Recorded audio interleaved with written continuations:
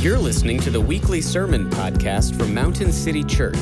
In this year's Advent sermon series, The Great Gift, we celebrate the faith, hope, and peace that are ours in the foundation of our incarnate Savior. If you have your Bibles, please turn with me to 1 Peter. We're going to be in 1 Peter this morning.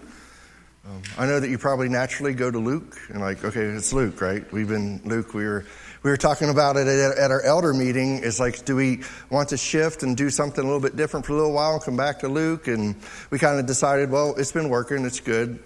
We started Luke last Christmas, and we'll be in Luke past next Christmas and into next year. But it's all good because it is the gospel. Let me also start by thanking everybody who made desserts, who served to make Marlene's funeral a blessing for their family. I know they are so much appreciative of being able just to come and have a meal together after, a day of grieving and saying goodbye to Marlene. So I just want to thank everybody who stepped up and stepped in to serve during that time. It is much appreciated. So let me pray for us and we'll dive in to see what God has for us today.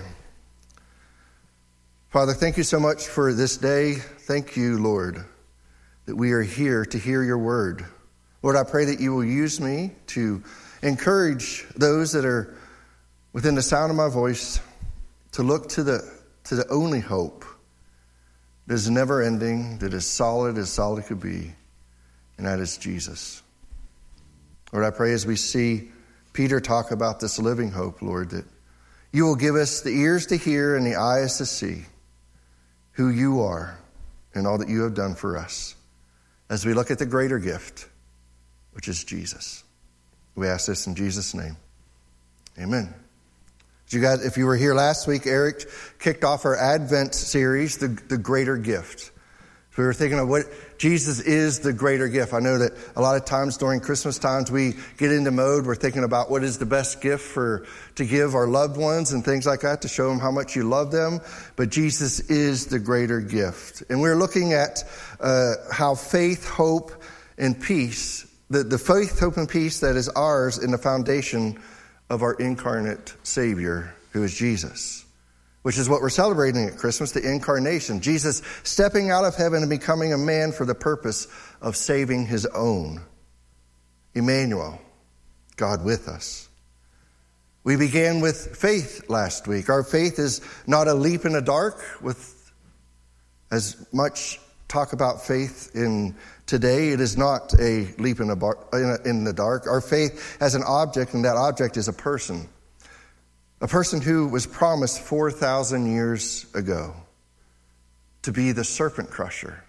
That's kind of where Eric started last week, as he unpacked Genesis 3 and showed us that there was a promise that Jesus is going to fulfill. The one who Abraham had faith in to fulfill the promise of a great nation, which is represented here today.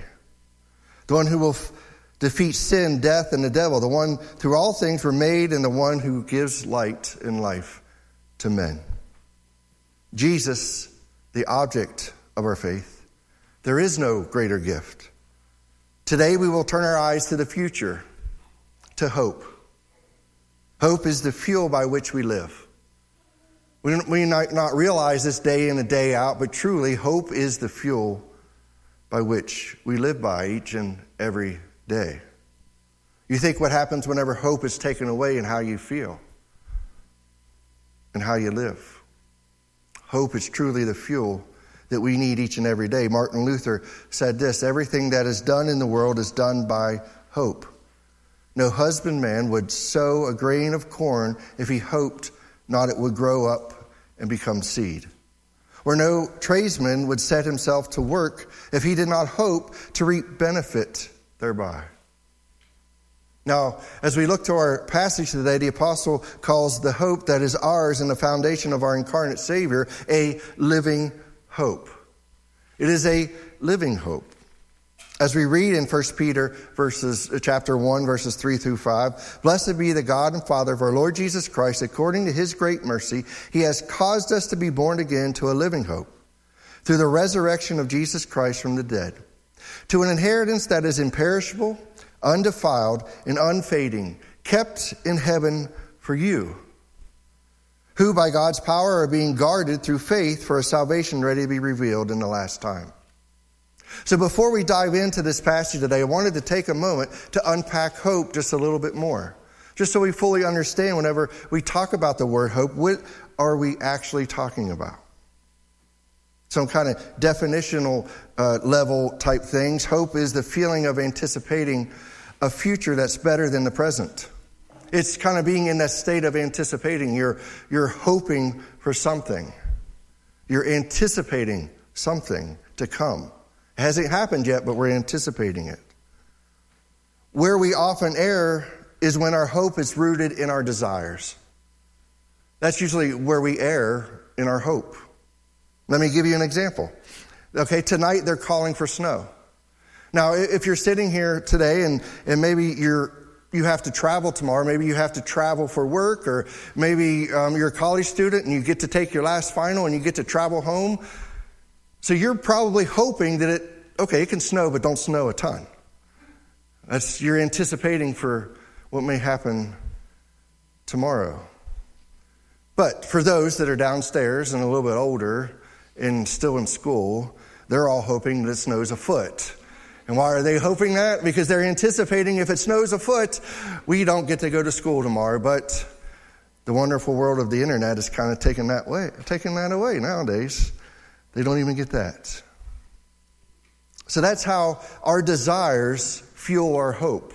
Does that make sense? Like, we desire not for there to be a lot of snow because I have to travel. And obviously I desire to be safe and get to where I need to go.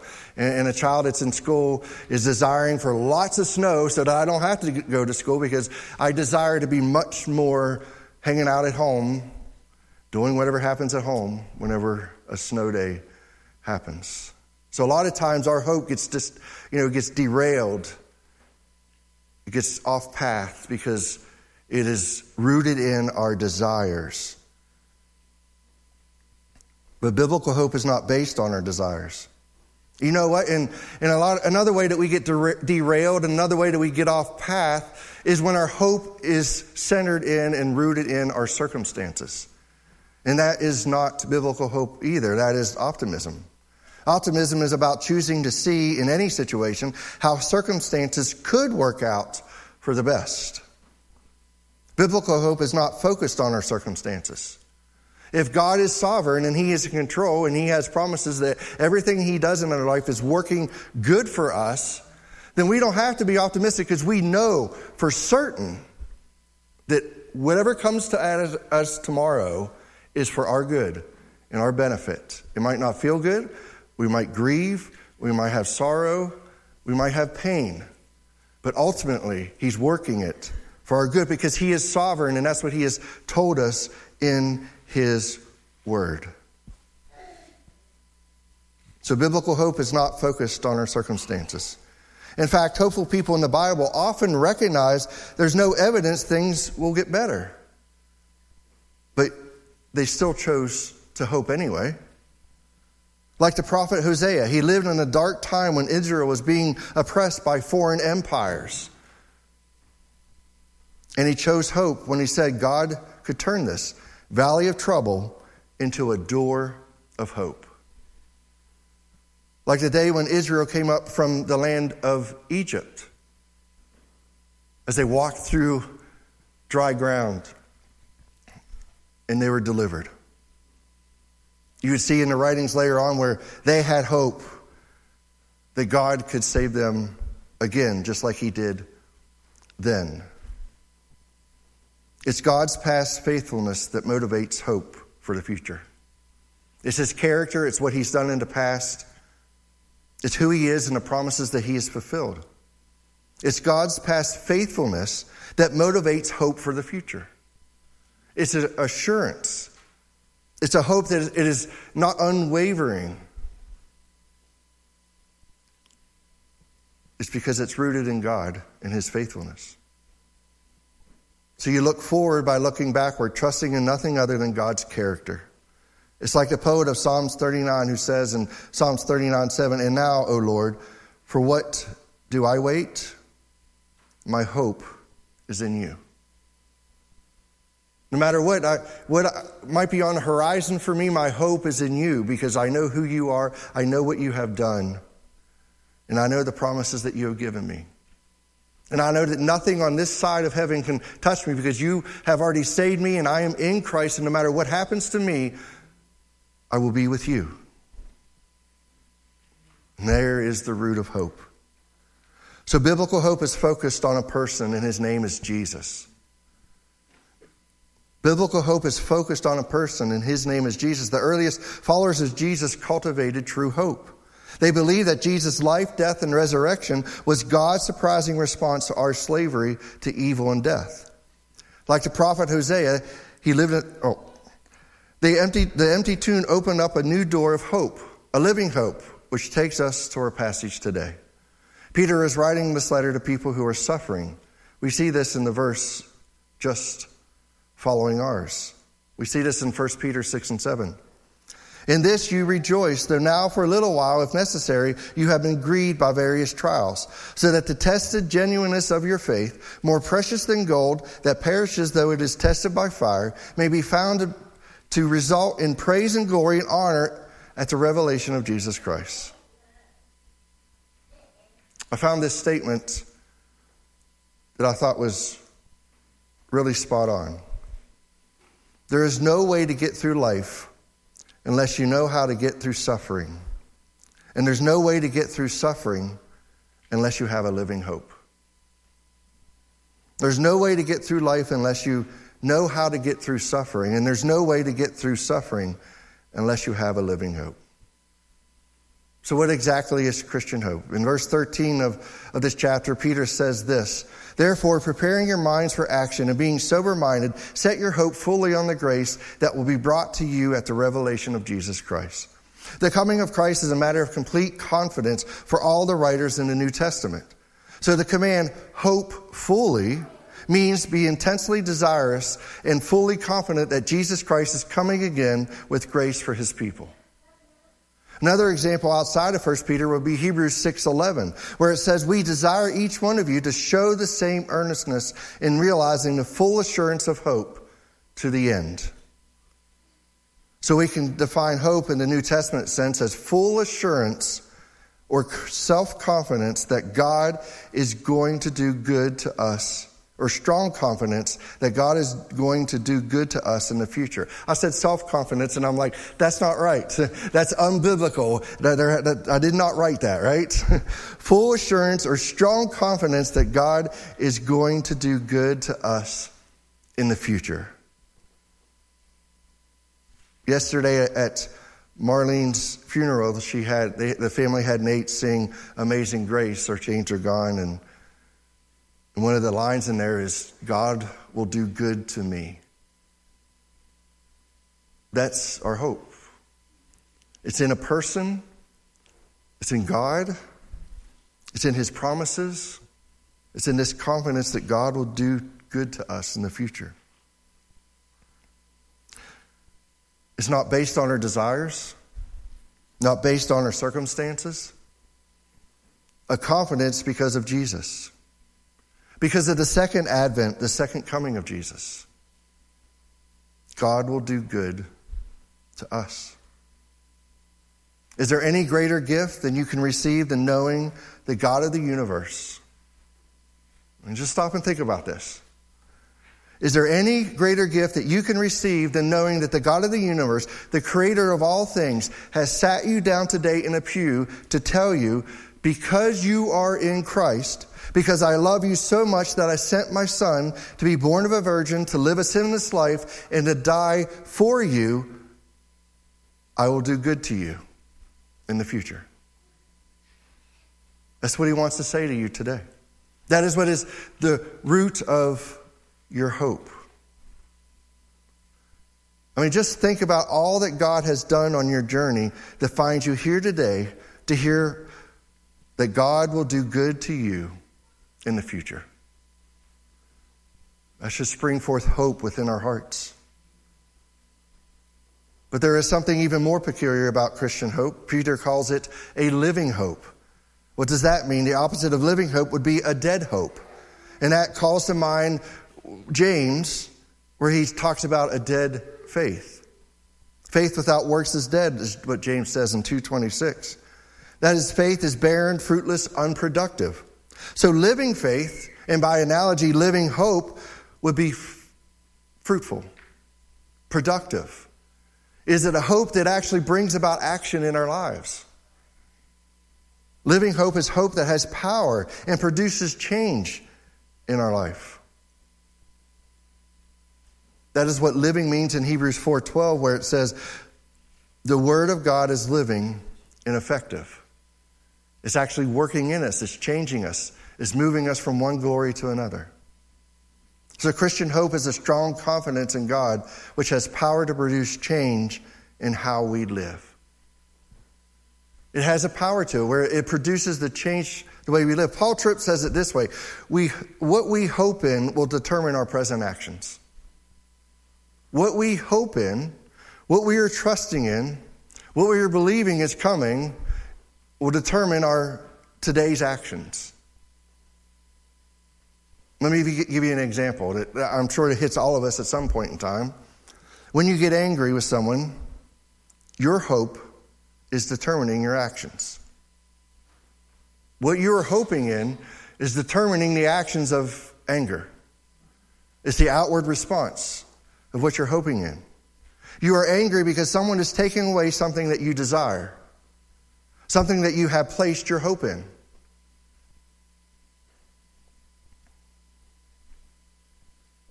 See how that works? What you're hoping in determines your present actions. But see, God has given us a new heart with a new hope so that you can change how you live in that moment. If we're trusting in Him, if we're trusting in Him for our future, then whatever at that moment that we desire, whatever in that moment that we're trusting in that someone might be pushing up against or someone might be trying to take away that causes us to be angry, it can go away. Why? Because we trust in God. Because we trust in Christ. Because we've been given a new heart. And we know that God is going to do good to us in the future.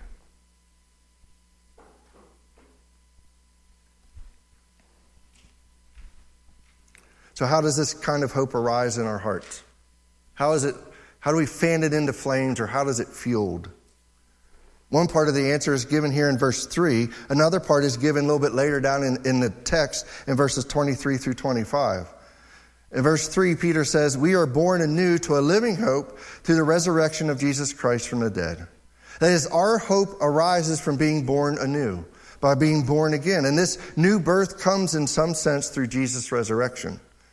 Now, there is a big gap between the resurrection of Jesus and our new birth 2,000 years later. Verses 23 through 25 later on in this chapter actually helps us fill in this gap.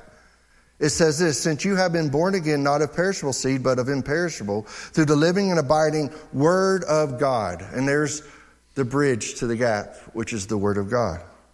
For all flesh is like grass, and all its glory like the flower of grass. The grass withers and the flowers falls, but the word of the Lord remains forever. That's how we bridge the gap.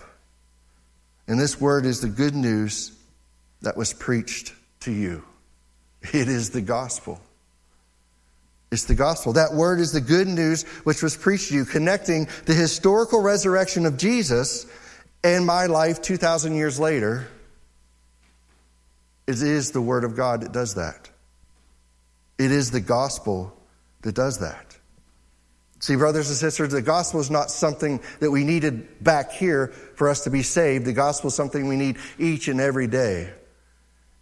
So it brings about that hope within our heart, to be reminded that we are saved, to be reminded of what Christ has done for us, to be reminded that He resurrected, that one day, no matter what happens to us in this life, just like Marlene trusted in, that she will be resurrected one day as well.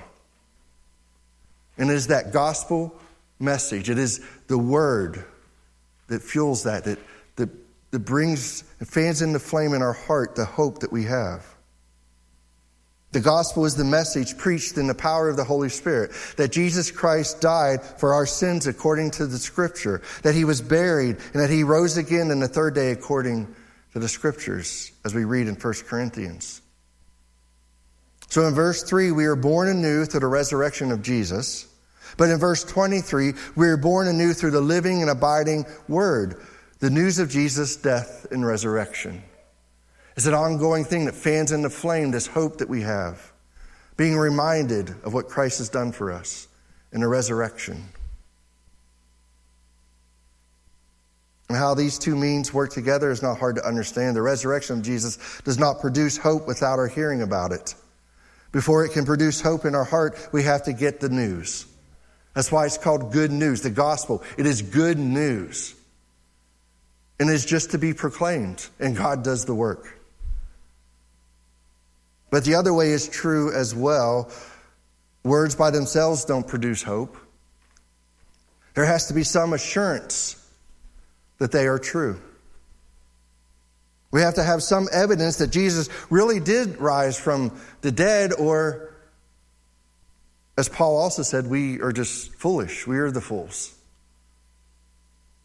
If the Pharisees and the scribes have been able to produce the body of Jesus on Pentecost, Peter could have preached till he was blue in the face, and no one would have been born anew unto a living hope. That's why Paul, when he defined the gospel, as I read earlier in 1 Corinthians 15, he went on to say, and that he appeared to Cephas, then to the 12, then he appeared to more than 500 brothers at one time, most of whom are still alive, though some have fallen asleep. Then he appeared to James, then to all the apostles. See, it's not a leap in the dark, and the resurrection is just not some story. It's a historical event that happened. So therefore, that good news is just not words. It is something that we can trust in and believe in. Christian hope is a living hope, arises in the heart through hearing a credible testimony to the resurrection of Jesus Christ from the dead. It's a credible testimony because of those who actually saw our risen Christ after he came out of the tomb. It fans into flame our heart. So the proclamation of the gospel that Jesus Christ died for our sins according to Scriptures, that he was buried, and that he rose again on the third day according to Scriptures, is not just something that brings you out of the grip of Satan, from the kingdom of darkness to the kingdom of light, from being dead to being alive. The ongoing proclamation of the gospel is the fuel we need to produce a living hope which produces change that is needed, because God's will for your life is to be sanctified, to move from one glory to another. And for 2 Corinthians 3:18 says it this way, and we all with unveiled face, beholding the glory of the Lord, are being transformed into the same image from one degree of glory to another. For this comes from the Lord, who is the Spirit. Jesus is the greater gift and the foundation of our hope. Do you have this living hope? Do you make the effort to feed this living hope by reading the Word of God, participating in gospel community? Or is your hope dead today? If your hope is dead today, the good news is that God's grace and mercy is available to you today in the form of repentance. God has loved you so much that you are again hearing the gospel proclaimed. Peter gives us great assurance that this hope has been secured for all those who have been born again. So if you're here today, you have great assurance in this hope. Peter says it this way, this inheritance to an inheritance that is imperishable, undefiled, and unfading, kept in heaven for you, who by God's power are being guarded through faith for a salvation ready to be revealed in the last time. It's pretty amazing that here we have a promise that is guaranteed for us to keep, and the person that's keeping it is God himself. That's pretty remarkable. The resurrection of Jesus gives us hope because it proves that death is not the last word. Death could not hold him, and it cannot hold us if we are united to him by faith. An inheritance is a gift based on a relationship. not a wage for a performance. You're not earning your way to heaven. It is a free gift given by a gracious and loving God. Because the gift rests on the Father's grace and covenant, and because God keeps us safe, our inheritance is safe. Our inheritance is safe. You can't lose it. There's no way to lose it. In language that is almost poetic in the original, Peter says that this inheritance is imperishable, undefiled, and unfading. One commentator said it this way: nothing can spoil our inheritance. It is untouched by death, unstained by evil, unimpaired by time.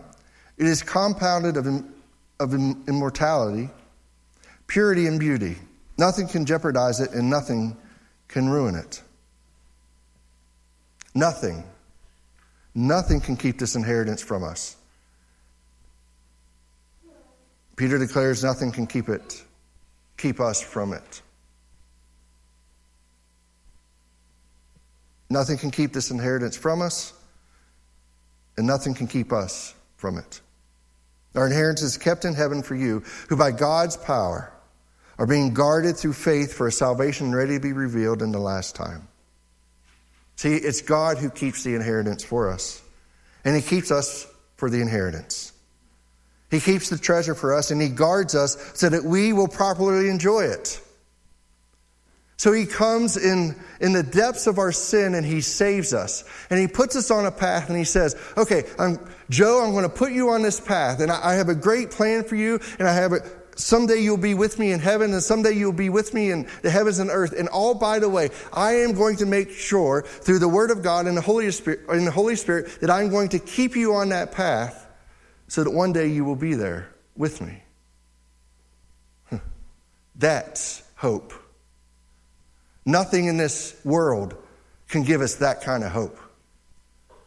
We think things give us a hope, and it takes about 3.2 seconds for it to fail us. And then we're looking for something else. That is the hope that God has given us.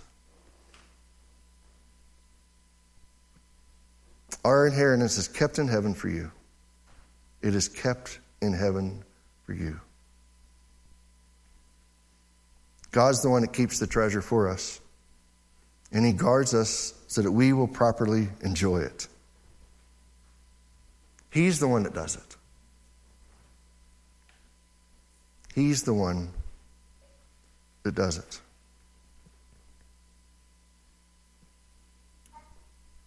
So I want you to take a journey back with me to Genesis 22. God speaks to Abraham. He says, Abraham, go sacrifice your son Isaac. This is in Genesis 22. Just for those that might not be so familiar with the life of Abraham, Abraham was promised a great nation, and he had only one son, Isaac. God tells him to go sacrifice him. Abraham says, I trust you, Lord, and he goes. He gets everything that is required. He goes to the place that God told him to go. He leaves his servants at the bottom of the mountain, and they ascend to the top of the mountain. We pick up the story in verse 7 of Genesis 22. It says this, and Isaac said to his father Abraham, my father, and he said, here I am, son. He said, behold the fire and the wood, but where is the lamb for a burnt offering? So here Isaac is like, wait a minute, I know how this happens. I've been there whenever they sacrifice for sin. I know what's going on here, but I see the wood. I understand that. But where is the lamb? Where is the sacrifice, the bull, whatever the sacrifice might be? Abraham said, God will provide for himself the lamb for a burnt offering, my son. So they went both of them together. When they came to the place of which God had told him, Abraham built the altar there and laid the wood in order and bound Isaac, his son, and laid him on the altar on top of the wood. Pretty sure right at this point, Isaac's getting the picture. Now, you got to remember that the promise to Abraham was that you will have a great nation, that your descendants will be as many as the stars in the sky. But yet he only had one son, Isaac. Now, God has called him to sacrifice him, and this is one of the most wonderful pictures of obedience we find in Scripture, next to Jesus going to the cross, which obviously is a picture of exactly that. Then Abraham reached out his hand and took the knife to slaughter his son. So you see the picture here. Abraham trusting God, maybe just believing that, okay, even if I have to sacrifice my son, God will just raise him up. God has a plan. At this point in time, God has a plan. Brothers and sisters, every single one of us, each and every day, not maybe this dramatically, come to that point. Do we trust God or do we not trust God? Do we step into the hope that we have, or do we hope in something else? But Abraham reached out his hand and took the knife to slaughter his son. But the angel of the Lord called to him from heaven and said, Abraham, Abraham. And he said, here I am. He said, do not lay your hand on the boy or do anything to him. For now I know that you fear God, seeing you have not withheld your son, your only son, from me. And Abraham lifted up his eyes and looked, and behold, behind him was a ram caught in the thicket by his horns. And Abraham went and took the ram and offered it up as a burnt offering instead of his son. So Abraham called the name of that place, the Lord will provide. As it is said to this day, on the mount of the Lord it shall be provided. In other words, God provided the sacrifice. And then the angel of the Lord called to Abraham a second time from heaven. And he said, by myself I have sworn, declares the Lord, because you have done this and have not withheld your son, your only son, I will surely bless you. So here's a second promise. I'm going to bless you. And I will surely multiply your offspring as the stars of heaven and as the sand that is on the seashore. And your offspring shall possess the gate of his enemies. And in your offspring shall all the nations of the earth be blessed, because you have obeyed my voice. So God comes, gives the sacrifice, and then he says, I will bless you. Verse 16 is the key. It's the key to our hope. It is the key to our hope that is found in Jesus. By myself I have sworn, declares the Lord, because you have done this, and I have not withheld your son. So in other words, God's saying that I swear to you. I swear on something higher, which is myself. I'm swearing on myself that I will fulfill this promise. You see that picture? So now let's listen again, knowing that story and hearing that. Let's listen again to what Sam read to us today. Hebrews 6:13 through 20. For when God made a promise to Abraham, since he had no one greater by whom to swear, he swore by himself. That's what we just read. Saying, surely I will bless you and multiply you. That's the verses we just read. And thus Abraham, having patiently waited, obtained the promise. He obtained that promise. For people swear by something greater than themselves, and in all the disputes an oath is final for confirmation. So when God desired to show more convincingly to the heirs of the promise the unchangeable character of his purpose, he guaranteed it with an oath. In other words, this is my purpose, this is my promise, this is what I'm going to do. Just like when I said that God has saved you, he's given you a living hope, and he's fulfilling your purpose, and one day you will be with him. It's the same path. God swears by himself. Let me read verse 17 again. So when God desired to show more convincingly to the heirs of the promise the unchangeable character of his promise, he guaranteed it with an oath. So that by two unchangeable things, so you got two things working. You got the oath. He's swearing by himself, something that we can't get any higher than God, in which it is impossible for God to lie. There's the second thing. It's his character. He cannot lie. If he makes a promise, he cannot lie. He's called us to this living hope. He's putting us on a path. He has a great purpose. He will do good for us. He cannot lie. Who we have fled for refuge might have strong encouragement to hold fast. Here it is, to the hope set before us. We have this as a sure and steadfast anchor of the soul. A hope. Now, this hope is Jesus.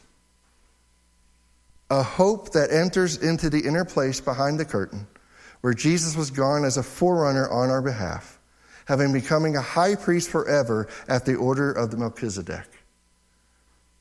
Do you see how he has fulfilled? He is our hope. He is the promise fulfilled.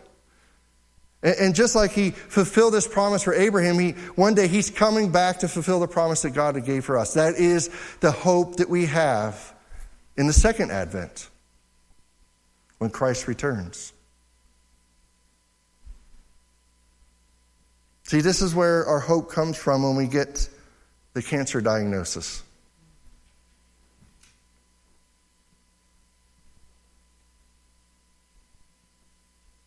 This is where the hope comes from when a family member is hurting. This is the hope that allowed Marlene to encourage Harry to go be with Jesus, and that she would join him soon. You see, Jesus is our hope. He secured an inheritance that is imperishable, undefiled, and unfading, kept in heaven for you. This is the living hope we have in Jesus. This is the greater gift that we have been given. Jesus is our hope. Is he yours today? Is he yours today? Let's pray.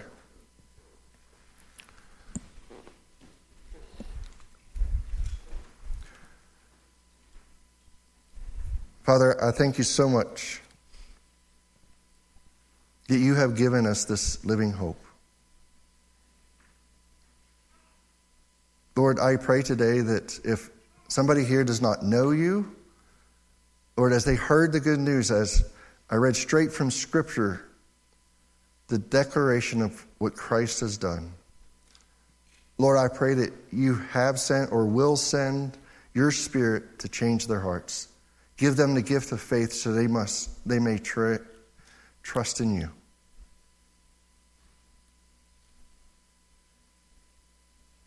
Lord, I pray that you would make that happen today. And for all of us who live in this fallen world with fallen bodies, Lord, as we get up each day and have a myriad of things face us, Lord, as we suffer, Lord, I pray that we be reminded of the hope we have in you.